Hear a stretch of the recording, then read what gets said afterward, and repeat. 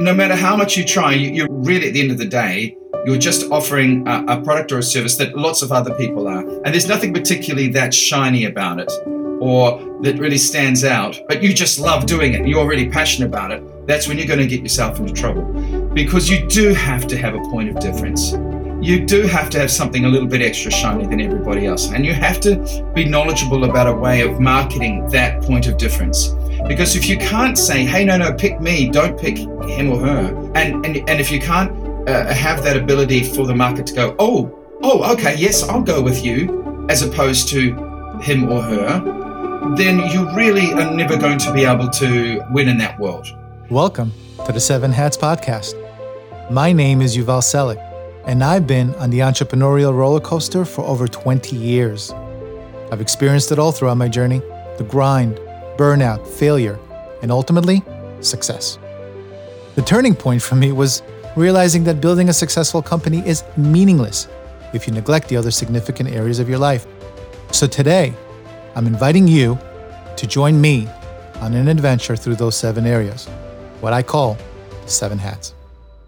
Every week, my guests and I will drop valuable insights and pearls of wisdom, helping, motivating, and inspiring you to get your 7 hats in order and deliver real impact with meaning. So let's get going. Welcome, 7 Hatters. In this episode, we speak with Darryl Lovegrove and dive deep into hat numbers 1 and 4, the soul and the entrepreneur, as we take the stage and go for the high notes in all things show and business. Darryl Lovegrove knows what it means to give it a go and never take no for an answer, as he has done it all. An Australian Event Awards Entertainer of the Year, a musical theater star, and a co-creator of the global operatic entertainment phenomenon, The Three Waiters, performed over 13,000 times and seen in 90 countries. Darryl brings his story of passion, purpose, and good old-fashioned blood, sweat, and tears. So without further ado, let's raise the curtain and welcome Darryl to the 7 Hats. Darryl, welcome to the 7 Hats. G'day, and so great to be here. And hi to everybody listening. How you all doing? I love the accent. I'm going to just love this conversation. I could tell you right off the bat. All right, Darryl. So let's get this out of the way. I kind of understand your world. I'm married to an actor, and what a soul-crushing life that can be if you're not super aware and super careful not to let that happen. You know, I see my wife and other actors waking up every day and pouring their heart and soul into their craft to try to capture one of the few great roles that are available. And for the most part, it's all about rejection. Yes, it is. Yes, it is. The sad part about us is that we do know that, but we also know that if we didn't give it a go, we would spend the rest of our lives regretting it. So, so we give it a go, and we spend the rest of our lives regretting it anyway. You would sort of lose either way. Tough skin. You've got to have a tough skin. You really do. You definitely do. But yet, here you are. You've been a successful actor and you've created successful businesses as well. And I'm guessing you were primed for greatness from a very young age. So let's talk about your childhood and where you came from and what your upbringing was like. Where were you born and how was your childhood like? Okay, so I was born in Auckland, New Zealand. I think the same hospital as Lord on the North Shore of Auckland. And but immediately as a 7-month-old, I went to live in Malawi, Eastern Africa, for about 3 years. And then I went to Geneva in Switzerland for 3 years. And I started school there. My dad was a lawyer, and he wanted to work overseas, firstly as a lecturer in Malawi. And then he worked for the United Nations in Geneva. Then Mum and Dad split up when I was about 5-6 years old. And he went to live in Hong Kong, and I went back to New Zealand with my brother, who'd just been born in Switzerland. And we lived with Mum back in New Zealand. And we would go and visit Dad sort of twice a year up in Hong Kong. So I had an amazing experience of growing up in an African sort of town. Wow. And I was a white-haired boy. I had whiter hair than Boris Johnson. I was so white. And I would be in my stroller going down into the local market, and everyone would always want to come around and touch me. There's that little white kid with his white hair, and they would touch. And so apparently I was a little prince, and People wanted to come up and touch me. And then in Geneva, in Switzerland, had that great European experience. But it was great going to school there, and then of course I had the Asian experience going to Hong Kong twice a year. So I was really blessed with a childhood, actually, of lots of world travel, lots of experiences that you just wouldn't get if I just stayed growing up in suburban New Zealand. And to cut a long story short, went to boarding school for 8 years, which was an amazing experience. Enjoyed it very much. But I always wanted to be in the arts. I wanted to be a performer.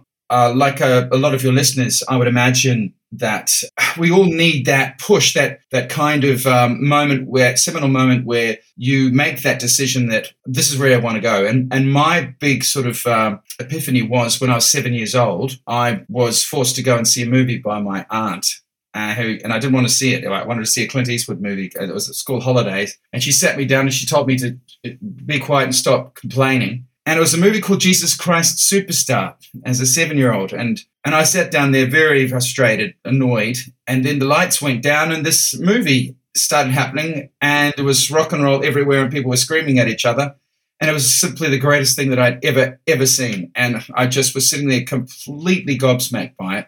And I didn't realize that as a performer, you could do that. You could let your heart out and sing and scream and rock and roll and be so emotional and have these incredible characters collide. There's so much tension and so much with everything that goes with it. And I came out of that, with the violence of the whipping, the crucifixion, everything, very disturbed, but exhilarated at the same time. All of a sudden, the world had given me permission to dream about being an actor, about being a performer, about being a rock star in ways that just 2 hours previously, I had no idea. And that kept with me, and it's been an inspiration ever since. And one amazing story about that is that, I suppose 20 years later, I ended up being New Zealand's first Jesus in the New Zealand and Australian tour of Jesus Christ Superstar. So it's one of those amazing situations in my life. But I've been very lucky. When I left school, I immediately got a teaching degree. We've all had a tough time these last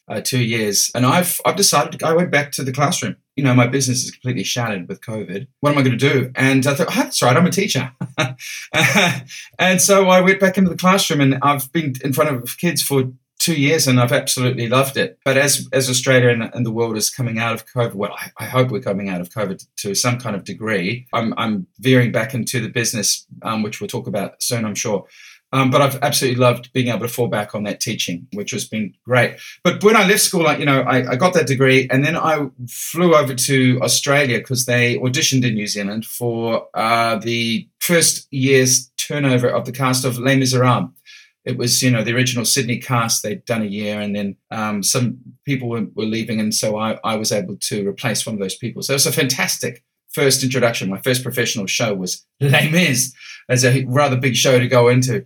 So all of a sudden I was living in Australia and in Sydney and doing Les Miserables, the biggest show in the Southern Hemisphere at the time, and won the Australian singing competition after that, and was lucky to get into Chess, the musical Chess, written by, of course, Benny and Bjorn from ABBA, and Tim Rice, who's also the lyricist to Superstar. And then I went to do lots of plays and stuff like that. And then I got the big role of Jesus in the mid-90s. That was a huge experience for me. 18 months, 7 or 8 city tour over 18 months, and playing to 2,000 people 8 times a week, kind of was extraordinary. And after that, I had a really great 2 or 3 years in plays and in musicals. But the late 90s was all about my mate and I. We were flatmates, and we were good mates. And one day we accidentally, I won't go into the full details of it because it takes a little bit of time, but I put the word accidentally because that's really what it was. We put this idea for a corporate show. You guys sometimes call them industrials. Basically a show, an entertainment act that suits a gala dinner market. When you go into awards nights or charity nights or even a wedding reception, a place where you sit down and have a 3-course meal, and there's speeches and there's maybe a presentation or something like that. We call it the corporate entertainment market in Australia. We put an act together for that market. It's a very lucrative market, and we dressed up 3 opera singers as waiters. And they walk around, and one's an Italian, one's pretending to be an Italian, one's pretending to be a Frenchman, and the others are local. And we basically go to each table with our accents and have a little conversation with the people in the tables and walk off. And hopefully the idea is that by this huge hoax that we're putting on, that people are sitting there going, oh, okay, wow, we've got a few European waiters walking around the room at the moment. That's interesting, kind of thing.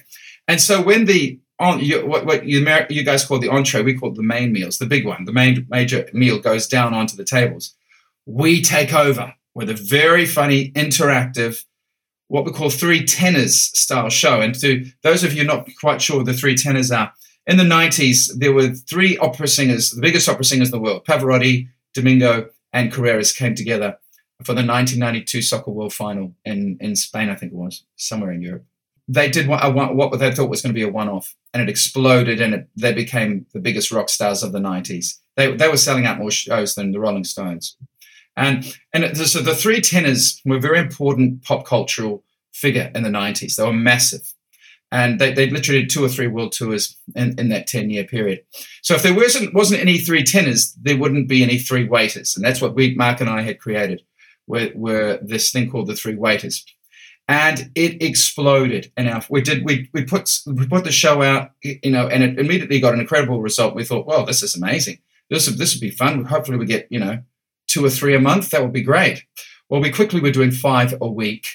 And this was not stopping, and it was this wildfire. We could see it everywhere. The phones were going. Every show we did would result in 3 more shows. And the phones would go the next day saying, oh, my God, I saw your show last night. Can you please do my event? And people would ring up saying, I've just had a friend who's just been raving about you, who's got your card. Can you do my event? And whatever. And this just got bigger and bigger. And we were flying all around Asia, Australia, New Zealand. And then we eventually decided, look, God, this has clearly got incredible scope and scale, potential of scale.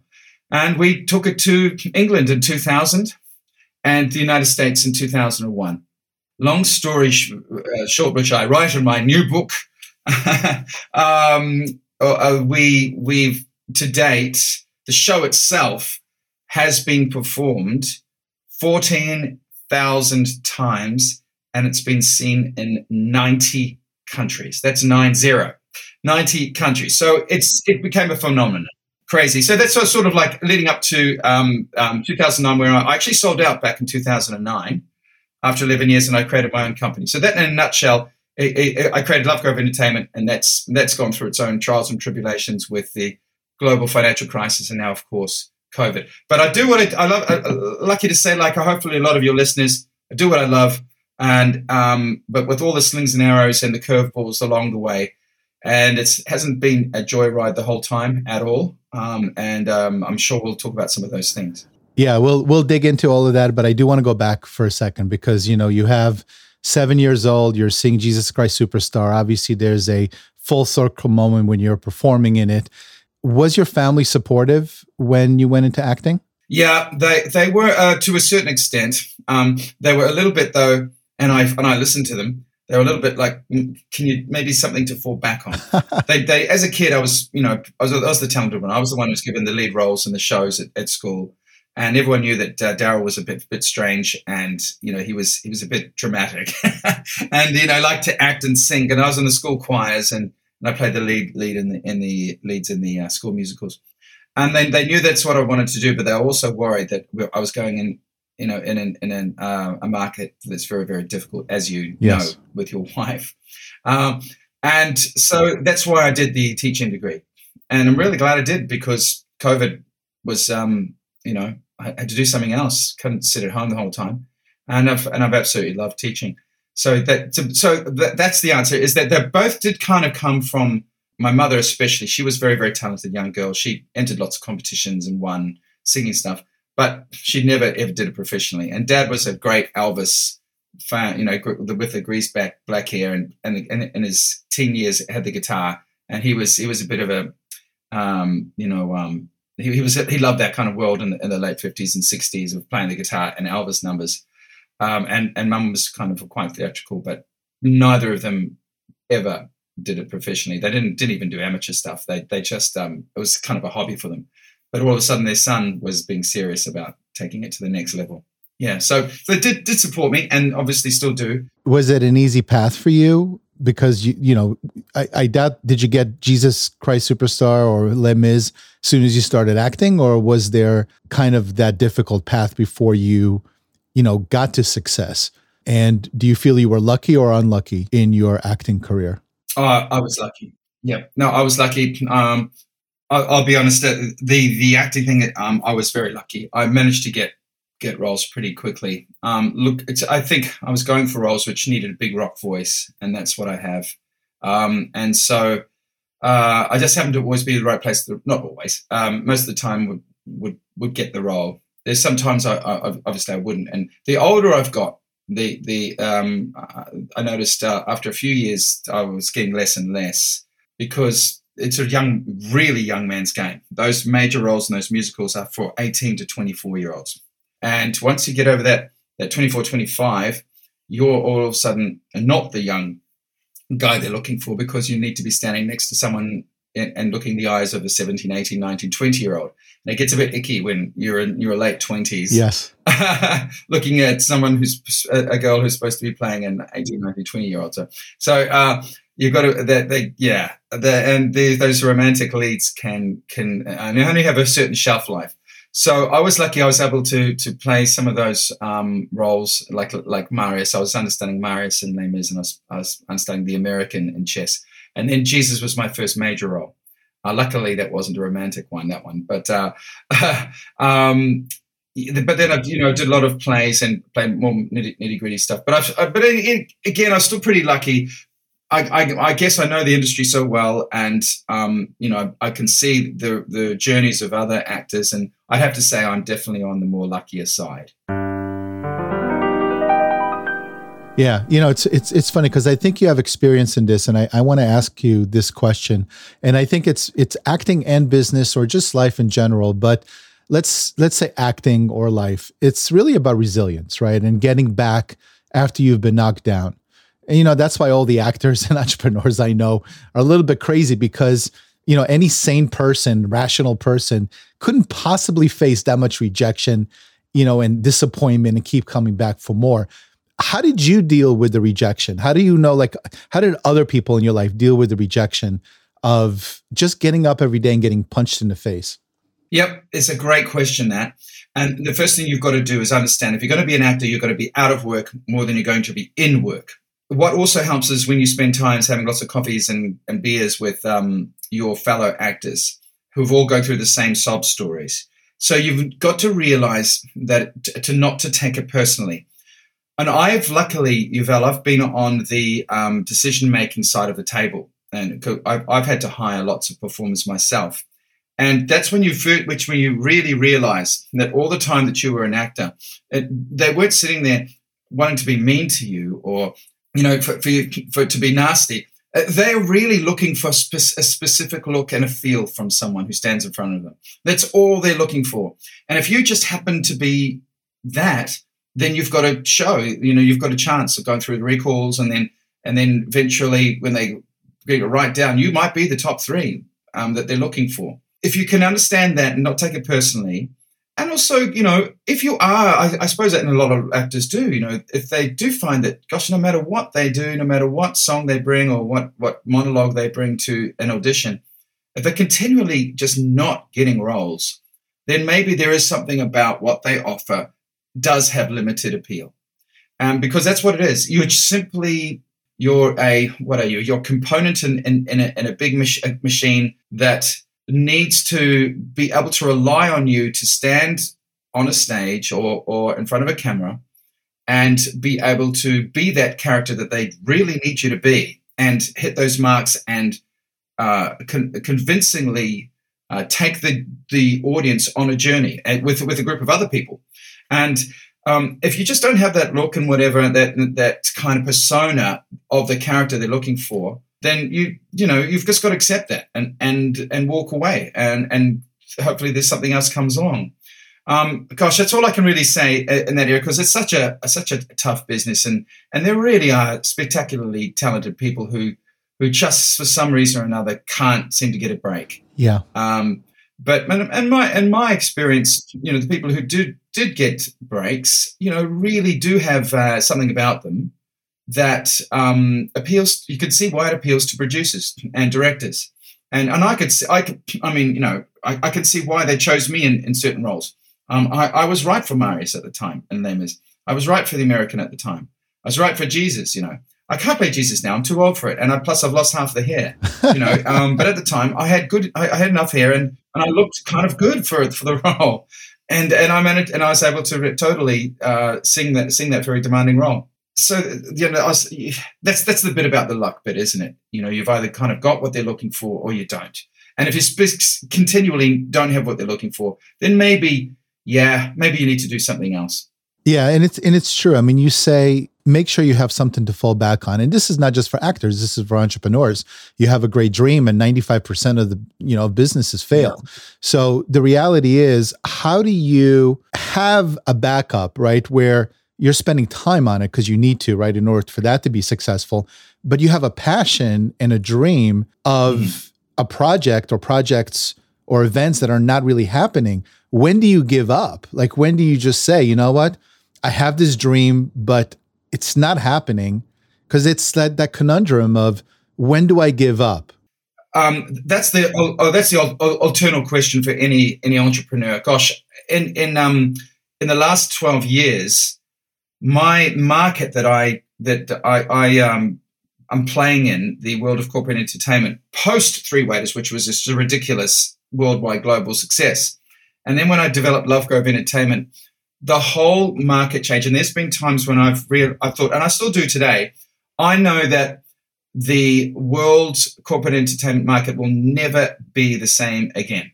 It won't be anything like the late 90s and the noughties, when I had this amazing show to offer the world. It doesn't matter what show I have today. It'll just the market isn't there like it used to be. The people are not prepared to spend the kinds of money they used to spend. People don't want to necessarily do big gala dinners in the way that they used to want to do it. And so, tastes have changed, and they're always going to be, no matter what we do, an audience is never going to stay the same, unless, I guess, if you're supplying water or absolutely essential goods. But even then, I belong to a business association here in Australia called Business Blueprint, and I'm sitting down with entrepreneurs, 4 times a year at a 3-day conference, and their stories are very similar to mine. Even though it's not in the world of entertainment, it's the world of they're supplying stuff that people really need, a lot of them, and others are supplying stuff that people don't really need, but hopefully they can still sell it. Like myself, and so therefore the conundrum. They're all. I think that the conundrum is are you still in a position to, if you're not offering the goods and services to people that will really change their lives or really offer something to the market that no one else has, that's what you have to be. If it comes to the point when, look, if this, because competition is walking all over you can't compete. And no matter how much you try, you're really at the end of the day, you're just offering a product or a service that lots of other people are. And there's nothing particularly that shiny about it or that really stands out, but you just love doing it and you're really passionate about it. That's when you're going to get yourself into trouble, because you do have to have a point of difference. You do have to have something a little bit extra shiny than everybody else. And you have to be knowledgeable about a way of marketing that point of difference. Because if you can't say, hey, no, pick me, don't pick him or her, pick me. And if you can't have that ability for the market to go, oh, okay, yes, I'll go with you, as opposed to him or her, then you really are never going to be able to win in that world.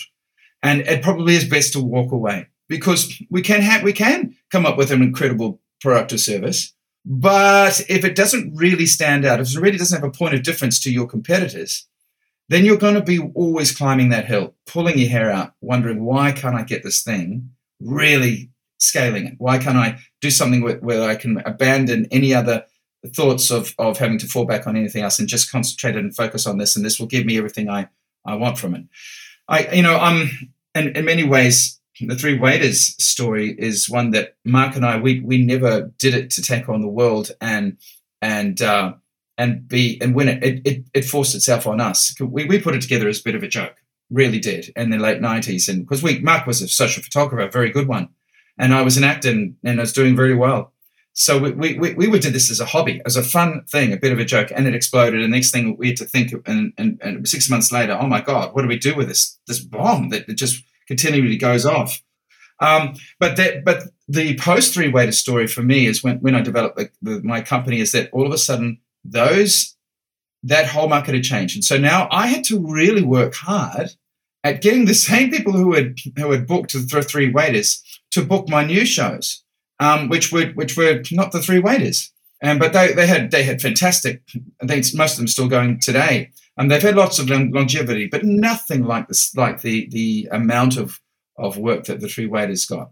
So therefore, I've become almost this kind of very small business, and I still do it because I still absolutely love it. I'm still passionate about it, and it's what I want to do, and it still makes me enough to obviously to get by comfortably. But it's not like the crazy days. No one's getting rich anymore. Let's put it that way. In my world of corporate entertainment, if I put together the Three Waiters today, it would cause some kind of ripple effect, and it would do pretty well, but nothing like it did in the late 90s and noughties, because simply the market's just not there. There's just not that enough people putting on dinners like they did in that time, and prepared to throw money and the way that they did. So everything just changed enormously with the global financial crisis. And now, of course, 9/11 also affected it tremendously as well. I've had to go through 9/11, global financial crisis, and now COVID, in a world with a very discretionary spend. As you can imagine, people don't have to spend money on getting entertainment to their dinner. You've got to really spend a lot of time selling the dream, in my business, selling the dream, selling the image. Hey, this is going to happen. These are how your audience are going to feel when they consume this product. This is what's going to happen. This is the takeaway they're going to get. And so I've had to pivot a lot in the last 10 years, because I don't just do now sell corporate entertainment. Now I'm speaking a lot of conferences and hosting a lot of events as well, which has been the biggest plus for me in the post global financial crisis was my ability to reinvent myself. And reinvention's a very important thing. Yeah. I'm not sure if we will have time today to talk about that, but that's definitely one of the components of my book, is that COVID has really changed the landscape for us entrepreneurs hugely. And I think we're going to find our audience, our market, have changed their tastes, have changed the way that they're willing to consume products and services. And so it's up to us to find out, to talk to them. Hey, do you still need what I produce? Do you still need the service that I provide? And do you still want to receive it the same way as before, or have things changed? So yeah, at conundrum. The question is, the conundrum is, I know I am still producing. I still have a point of difference.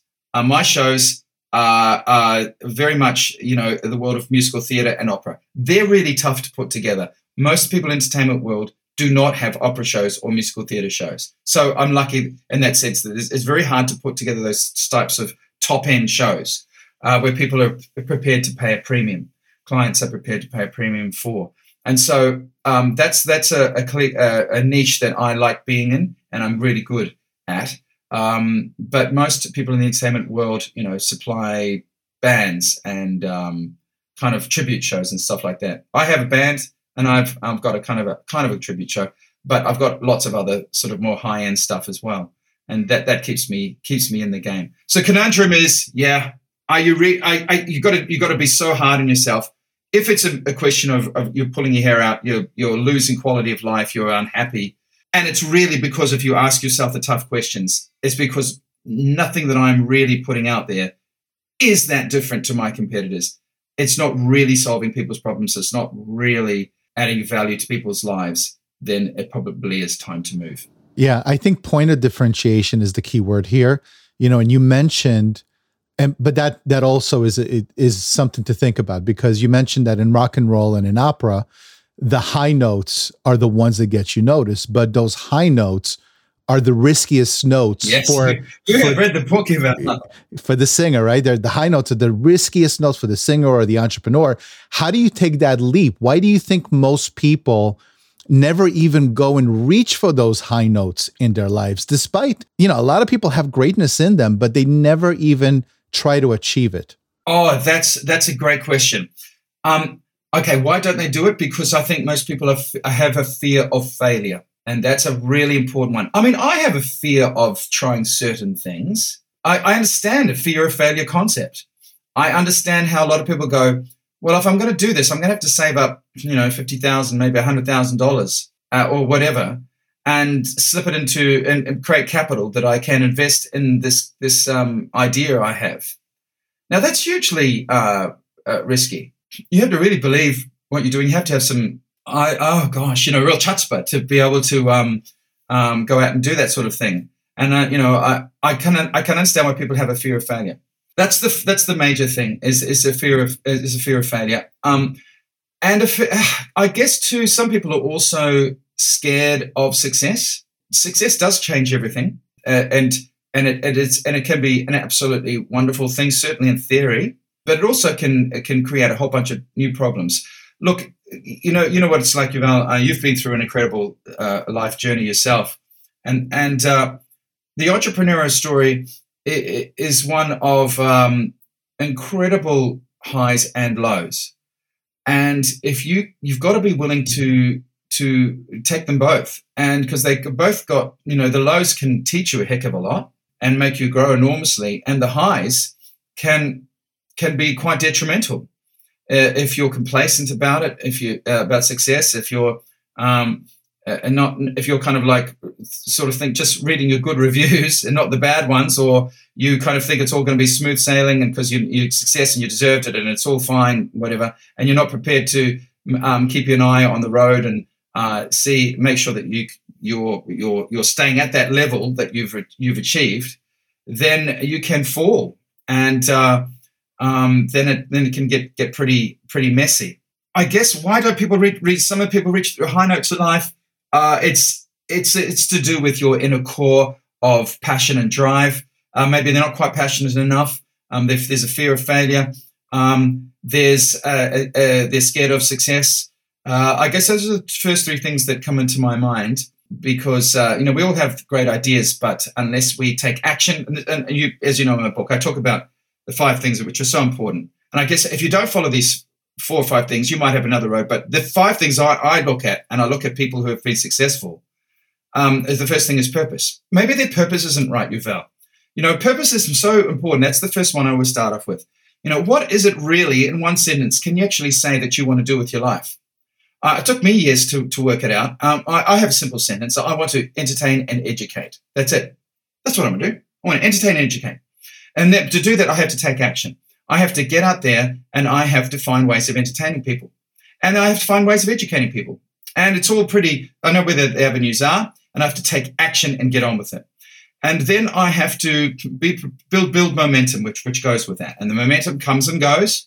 But as long as I know that, then I can go with it. Now, along the way, I'm going to receive a whole bunch of curveballs and massive hills to climb, brick walls I'm going to smash into that I didn't know existed. If I've got that mentality, that willingness to persevere, then I'm going to probably struggle. But if I do have a willingness to persevere and take those slings and arrows, those curveballs, then I've actually got a very good chance of making it through. And to a point, even maybe of attaining self-belief. And self-belief is massively important, where you really believe in what you're doing, that you can achieve anything that you can, that you want. So those are the things that, if you have that, you should be able to reach those high notes in life. Not just as a singer performing the high notes, the rock and roll high notes, but as you mentioned, the high notes in life, the things that gets us noticed, the things that people take notice of us about, that we are really remembered for. Everybody growing up as a kid, we all remember the things that absolutely thrilled us, whether it was the first time we were at a water slide, and or the first time we stood in front of a group of people and and said something about something, people went, hey, yeah, you're really smart, you're really clever, you're really cool about that. And people, we were taken seriously, and we were given dignity because of something that we believed in or we offered, our communities. Or something that our cousins or our family, held us up for. And they said, you're really good at that, you should work at that. And it made us feel good. And that's something that our teachers said. All our teachers at school, who at one stage or another mentioned, hey, you're doing really well there. That's you make an interesting point. You write really well, or you're really good at working things out in this area. Those are things where we go, oh, am I? Wow. Oh, gosh, that makes me feel good. I like being told I'm good at some sort of in some area. And that's a highlight, a high note in your life. And so what my book is all about is trying to find ways of hitting those high notes time and time again. If you're not prepared to be really ambitious and have passion and have purpose and take action and have the ability to persevere, then you won't hit those high notes. And that's my take of it. And probably why people don't reach high notes. That's awesome. So you talk about purpose, action, resilience, focus, and values. And to you, that's peak performance, right? So tell us about, how did you come up with peak performance and those attributes that somehow pertain to that, to peak performance? When I wrote my book during COVID, I remember, 2 years ago, I thought, well, God, this whole world has just turned upside down. I provide a very discretionary spend product, and there's not even events, let alone opportunities. The events are just gone. So my phone's not going to be ringing for a long time, and which has turned out to be the case. So I thought, what am I going to do? And of course, I did go back into teaching, but then I thought, people for years have been saying, you need to tell your story, because I speak at many conferences, and people said, even at conferences, you need to write a book. You need to write a book. And I went, oh, no. And then all of a sudden, I'm given the situation where there's nothing going on. I'm at home every night, where usually I'm out 2 or 3 times a week at some event. So I thought, okay, well, maybe I'll write a book.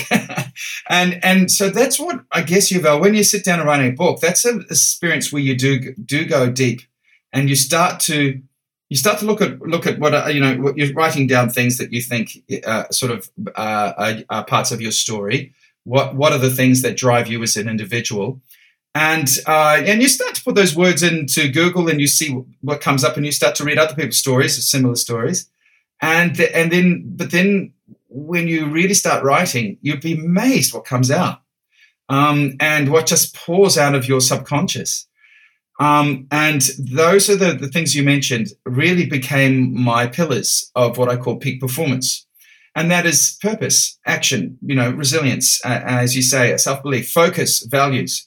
They're just, those are the kind of the 7 or 8 major pillars that I wrote down as being what I think make up peak performance. And I know that other people would talk about other things, and maybe say a few of my pillars aren't as important as maybe I think they are. I don't know, but it's my kind of effort at trying to contribute into this space and try to provide some kind of value for people to read, and hopefully take something away to motivate, to inspire. And I've had some great feedback from a lot of people who say that I have touched a nerve, and which is great. I think too, Yuval, that there's a lot of people who would be listening to this podcast, or maybe read my book, or read other people's books in the same kind of genre, and they know deep inside that they have to make some serious changes in their lives, or they have to go down a road which is very, very risky. And they have to be told, taken by the scruff of the neck, and say, listen, stop it. Enough is enough. You need to go down this road and do it, and stop procrastinating. Or it might be something as simple as, you need to do this, but you also need to stop smoking cigarettes and getting drunk all the time. Because you're about to go into a world where your health needs to be at its optimum level. You have to stop abandoning this idea that technology is a pain in the neck. Of course it is. I hate technology, but I have to embrace it massively, because otherwise I'm not going to have a business. That's where my clients are. That's where their eyeballs, and I have to make sure I've got my advertising in front of their eyeballs. And so I have to embrace technology, even though I hate it, and I have to do all of that kind of stuff. So I guess there's a lot of people who have to be told this, because otherwise they will never do it. They're afraid of doing it. They don't, they know very well that they have to make some big changes in their lives if they really want to be happier people. Hopefully sometimes, my book or my keynotes can make people go, yeah, look, I've got to stop some bad behavior that I do. I've got to stop it if I'm going to really achieve what I want to do. And because there's a lot of people who do have bad behavior. I still, you and I, we all have bad behaviors which get in the way of, impede what we really want to do. But I've made a big effort in some things over the last 10 years, especially, to have less of in my life, so I can have a more productive life and hopefully a more happier life. And I'm happy to say those things have paid off very well. I'm just a far healthier person than I was 12 years ago. I watch what I eat a lot more. I'm very fit. That has made an enormous change, and I think it's helped me very much in mindset, because mindset's what it's all about, isn't it? You and I, we talk about mindset all the time, and I talk about peak performance. How are we going to get peak performance? Well, I think through those 7 pillars, and also a very healthy disposition, a healthy mindset, but also a healthy body. So that's how I probably sum it up. Yeah, no, I agree. And I think being vulnerable as leaders, as teachers, and just showcasing that every human on the planet has issues that they're dealing with. And you're basically helping others who started out where you started out, hopefully avoid some of the difficulties that you and I went through. And I think that's why hopefully we're making an impact in this world. Speaking of impact, the great Tim Rice is a friend of yours, and he wrote the foreword of your book, if I'm correct there. And he's one of the most accomplished people in the world.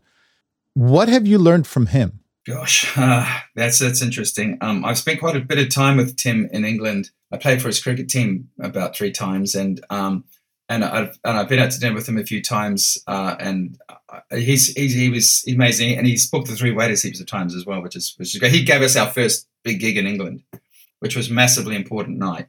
Tim is, I guess, he would probably say, look, I'm just extremely lucky. I was at the right time at the right place. And you got to remember the story of Tim Rice and Andrew Lloyd Webber is an amazing one, because what made them really get big was Superstar. But they'd already written Joseph and His Amazing Technicolor Dreamcoat. And the reason that became really big was because of Superstar, what they'd written afterwards. Superstar gave them this huge international breakthrough. And then the world found out that they'd also written a show called Joseph and His Amazing Technicolor Dreamcoat. So all of a sudden that was given a huge impetus as well. And now he would say he's very lucky about that, because they wrote Joseph for an intermediate school, a bunch of 11, 12-year-olds. And it was originally only 40 minutes long. And just coming together and doing something small like that, they were 2 kind of university kind of dropouts. Andrew was doing music, and Tim was doing some kind of arts degree when they met. And they didn't do it to take on the world and be world beaters. They did it, because they loved the genre of musical theatre. They didn't sit down and said, hey, let's be the new Rodgers and Hammerstein.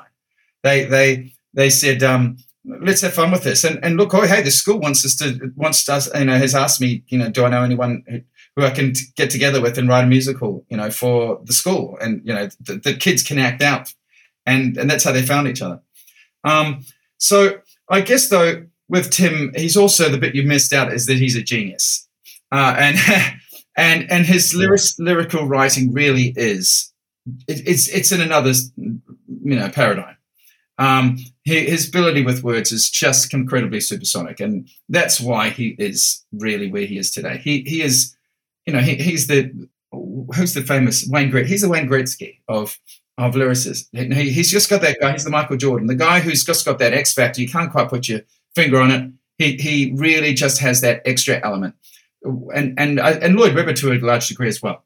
Lloyd Webber, absolutely. He just knows how to write 3, 4, or 5 great tunes within one musical, and put it together with Tim Rice, and it's just an absolute marvel. It just works really well. Or the other lyricists that Andrew Lloyd Webber's worked with as well. Those are 2 guys who just happen to be extremely good and clever, who came together and was this incredible team, this duo. I do want to touch on that too, because Yuval, I don't know in your experience if you've had a business partner in your world, but a lot of the time we go into business, we do actually do partnerships a lot of the time. My business partner was extremely important in the Three Waiters.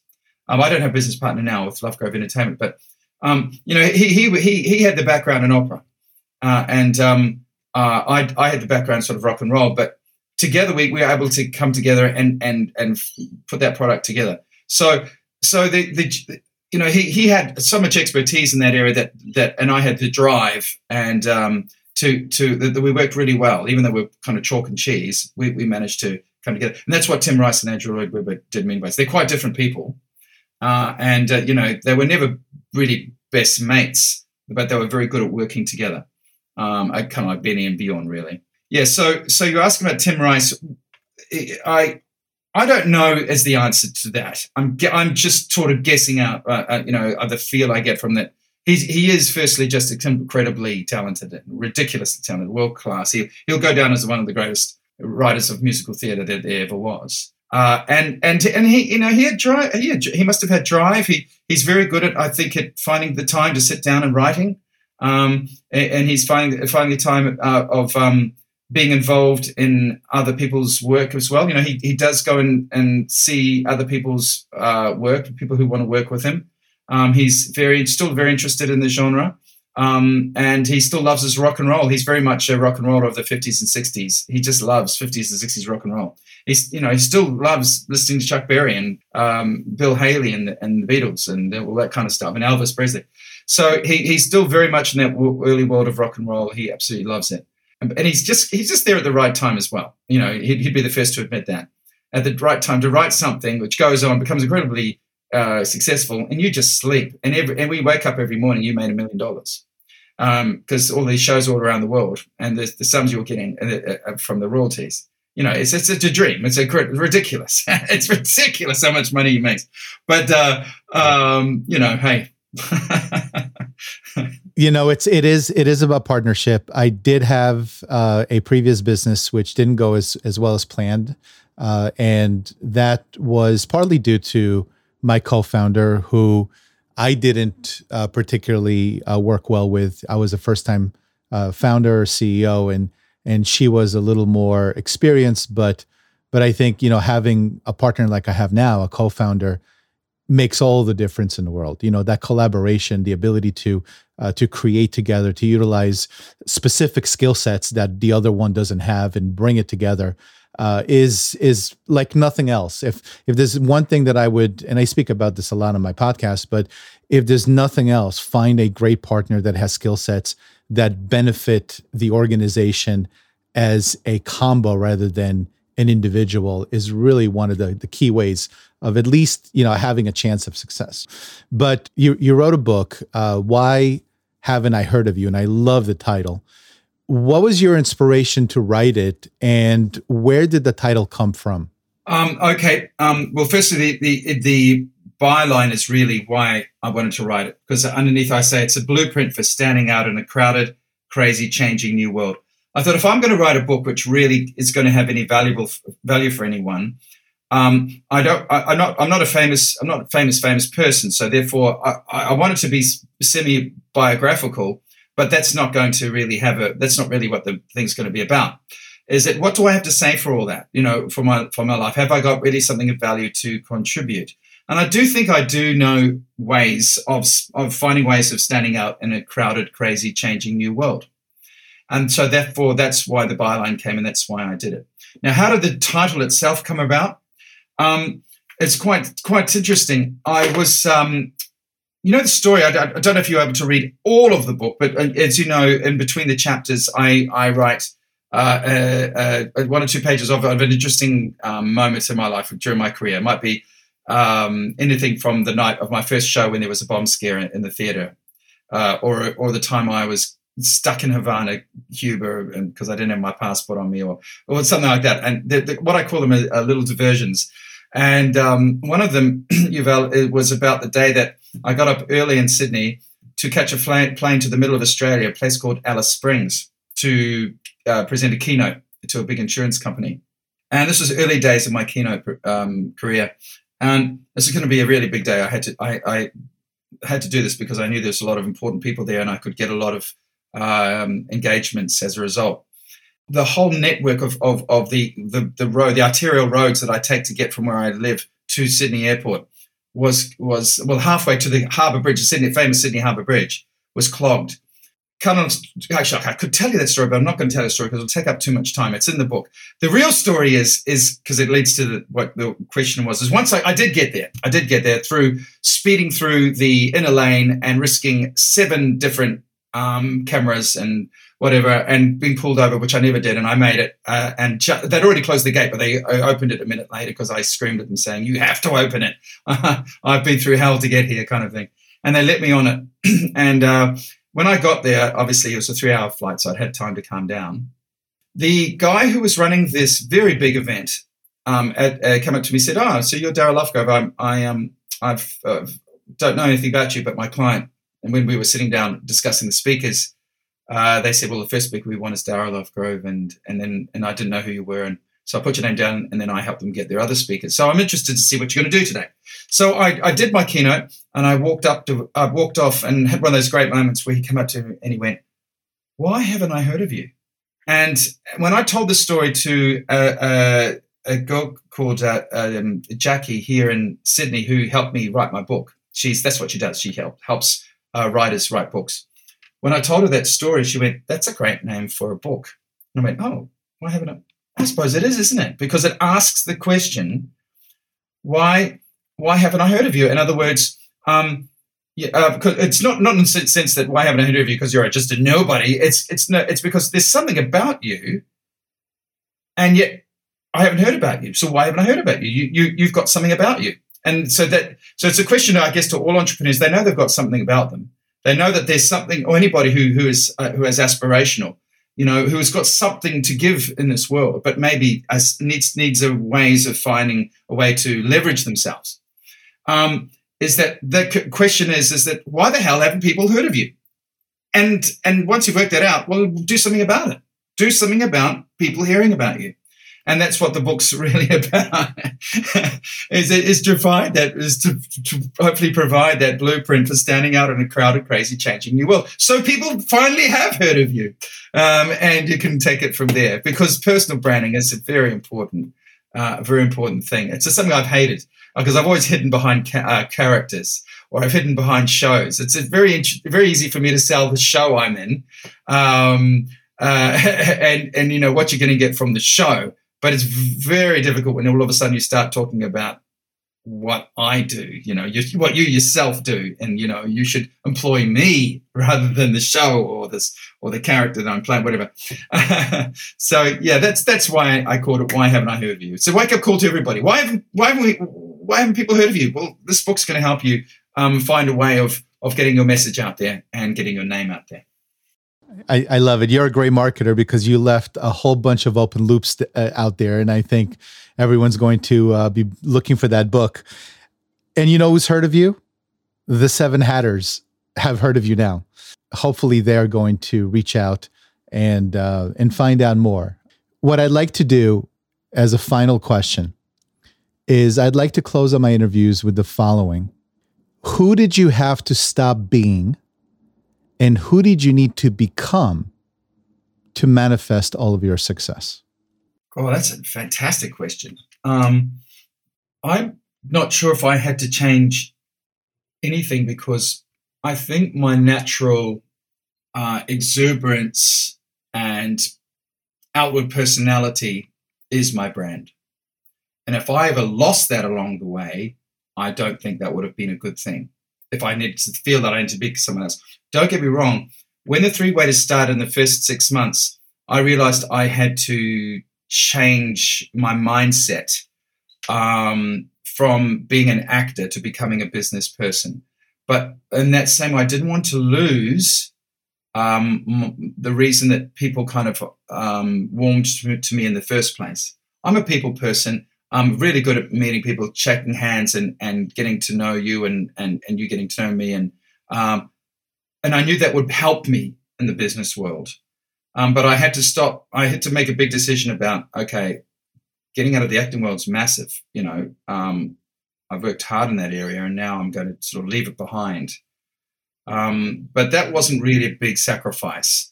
So there's that. I'm going to let you down in that answer, I think, because I'm not sure I've got something that can really help you there. I'd like to think that I am still the same person as a 20-year-old, just a bit more weathered and a bit more knowledgeable, but still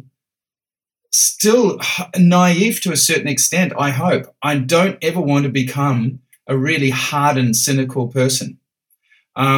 I still want to believe in tomorrow. I still want to believe about opportunities are there and to take them. I don't want to be I've got plenty of reasons to give up in this business with all the bad things that have happened along the way. I could have got out lots of times and I would have felt pretty good at it for doing it. But I just knew deep down that I couldn't, because this is what really makes me happy. This is what I'm really passionate about. And I knew that with all the bad times that will pass. They will pass. We can work through this, and there will be great times again. That's how I've got through COVID. I'm desperate to get back on stage again. I'm desperate to really get in front of an audience and get that applause again. I've never lost that. I'm an actor. It's my soul. I'm a performer, and I need the applause. And I get it through the world of being a businessman and corporate entertainment because I'm still performing. I don't ever want to be just the businessman and let others go out and perform. I still want to perform myself. There's a few shows I'm not in that I put out there, but most of them I can be involved in if I want to. And I choose usually yes, because that's what I love to do it. So I'm still really essentially the same person I always was. I'm excitable.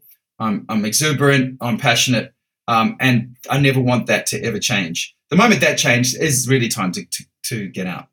And so I'm not sure if I've ever said no to somebody, that stopped being someone, and when did I become something else. I think I've just got smarter and more knowledgeable.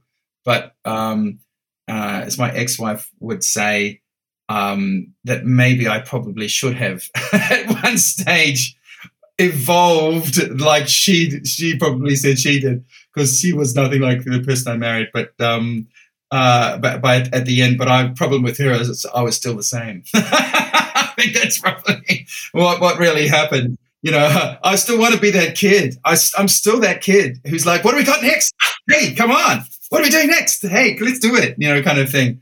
And I never want to lose that. So I kind of think I'm the same guy. I love that answer, because a lot of my guests speak about shedding something that of their past and starting new with a new outlook, with a new opportunity. But I love your answer, because you basically said, I like the kid that I am. I like the performer that I am. I like the fact that I have visions and I take risks and I do what actors do, which are ultimately business solopreneurs. They're business people. They deal with their own stuff. But you've also obviously let go of bad habits and try to do your best every day. And so I got that from our conversation. But either way, I love that answer. And, we can speak for weeks. We can dig deep into, the 3 Black Swan events. We can go into family and relationships. And there's so many things. And hopefully maybe one day you'll come back in the future. But for now, let's tell all the 7 Hatters what you're currently up to and how they can connect with you. What I'm up to these days is, I guess, I'm looking forward to getting back into the corporate events industry. And so, but you guys, most of you, I'm sure your listeners would be in the United States. So we can't really contact that way. But I guess the way to keep in touch, I love to keep in touch, firstly, is to hear from you. I'm on LinkedIn and you'll have some links there to share with people. I guess the thing we could really connect the most in is the book. So look, I think you're going to get a tremendous out of the book. I really do. I've written it specifically for people who entrepreneurs, people who want to maybe make some changes in their lives to reach that real potential that they have. People who are at a crossroads and want some inspiration to make a decision whether to take door number A or door number B, and to actually really make a decision. It's a tough thing a lot of the time, making life-changing decisions.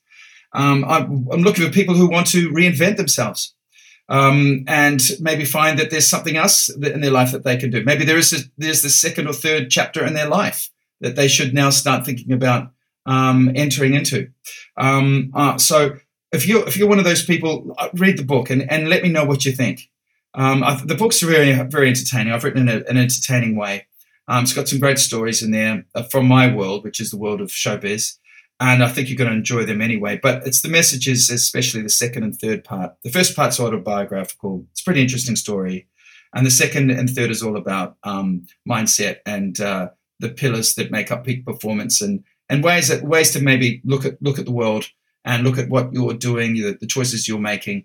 And hopefully by the end of it, you'll know what you need to do. What's the next step that you need to take?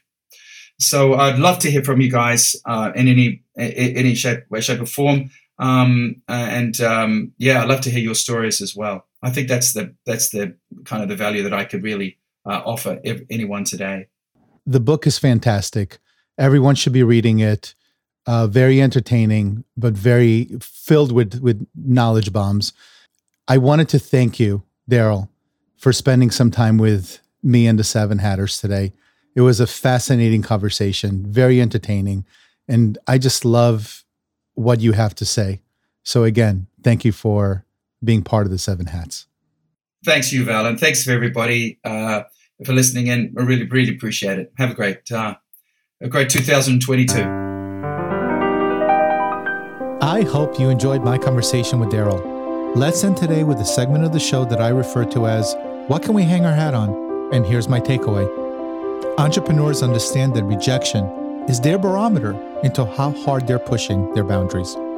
It's proof that they're living life to the fullest. Rejection hurts because it creates an emotional wound in some, but successful entrepreneurs expect to be rejected, and they're not afraid to go for it, even when they suspect it may be a long shot. Being married to an actor, I can relate to Darryl's suggestion to not take it personally. It's a numbers game, and you need to focus on the key differentiators you bring to the table. Think about what makes you, your product, or service unique, and improve on that as you face difficulty on your journey. Remember, if you never get rejected, you may be living too far inside your comfort zone. I want to thank Darryl once again for joining me so that we can all benefit from his wisdom. And until next time, if you found this episode helpful, please hit that subscribe button and tell other entrepreneurs out there what value you receive from it so we can attract even more high-quality people into our Seven Hats community. So for now, I will bid you farewell and success on your journey. And until next time, my name is Yuval Selik, and I tip my hat to you.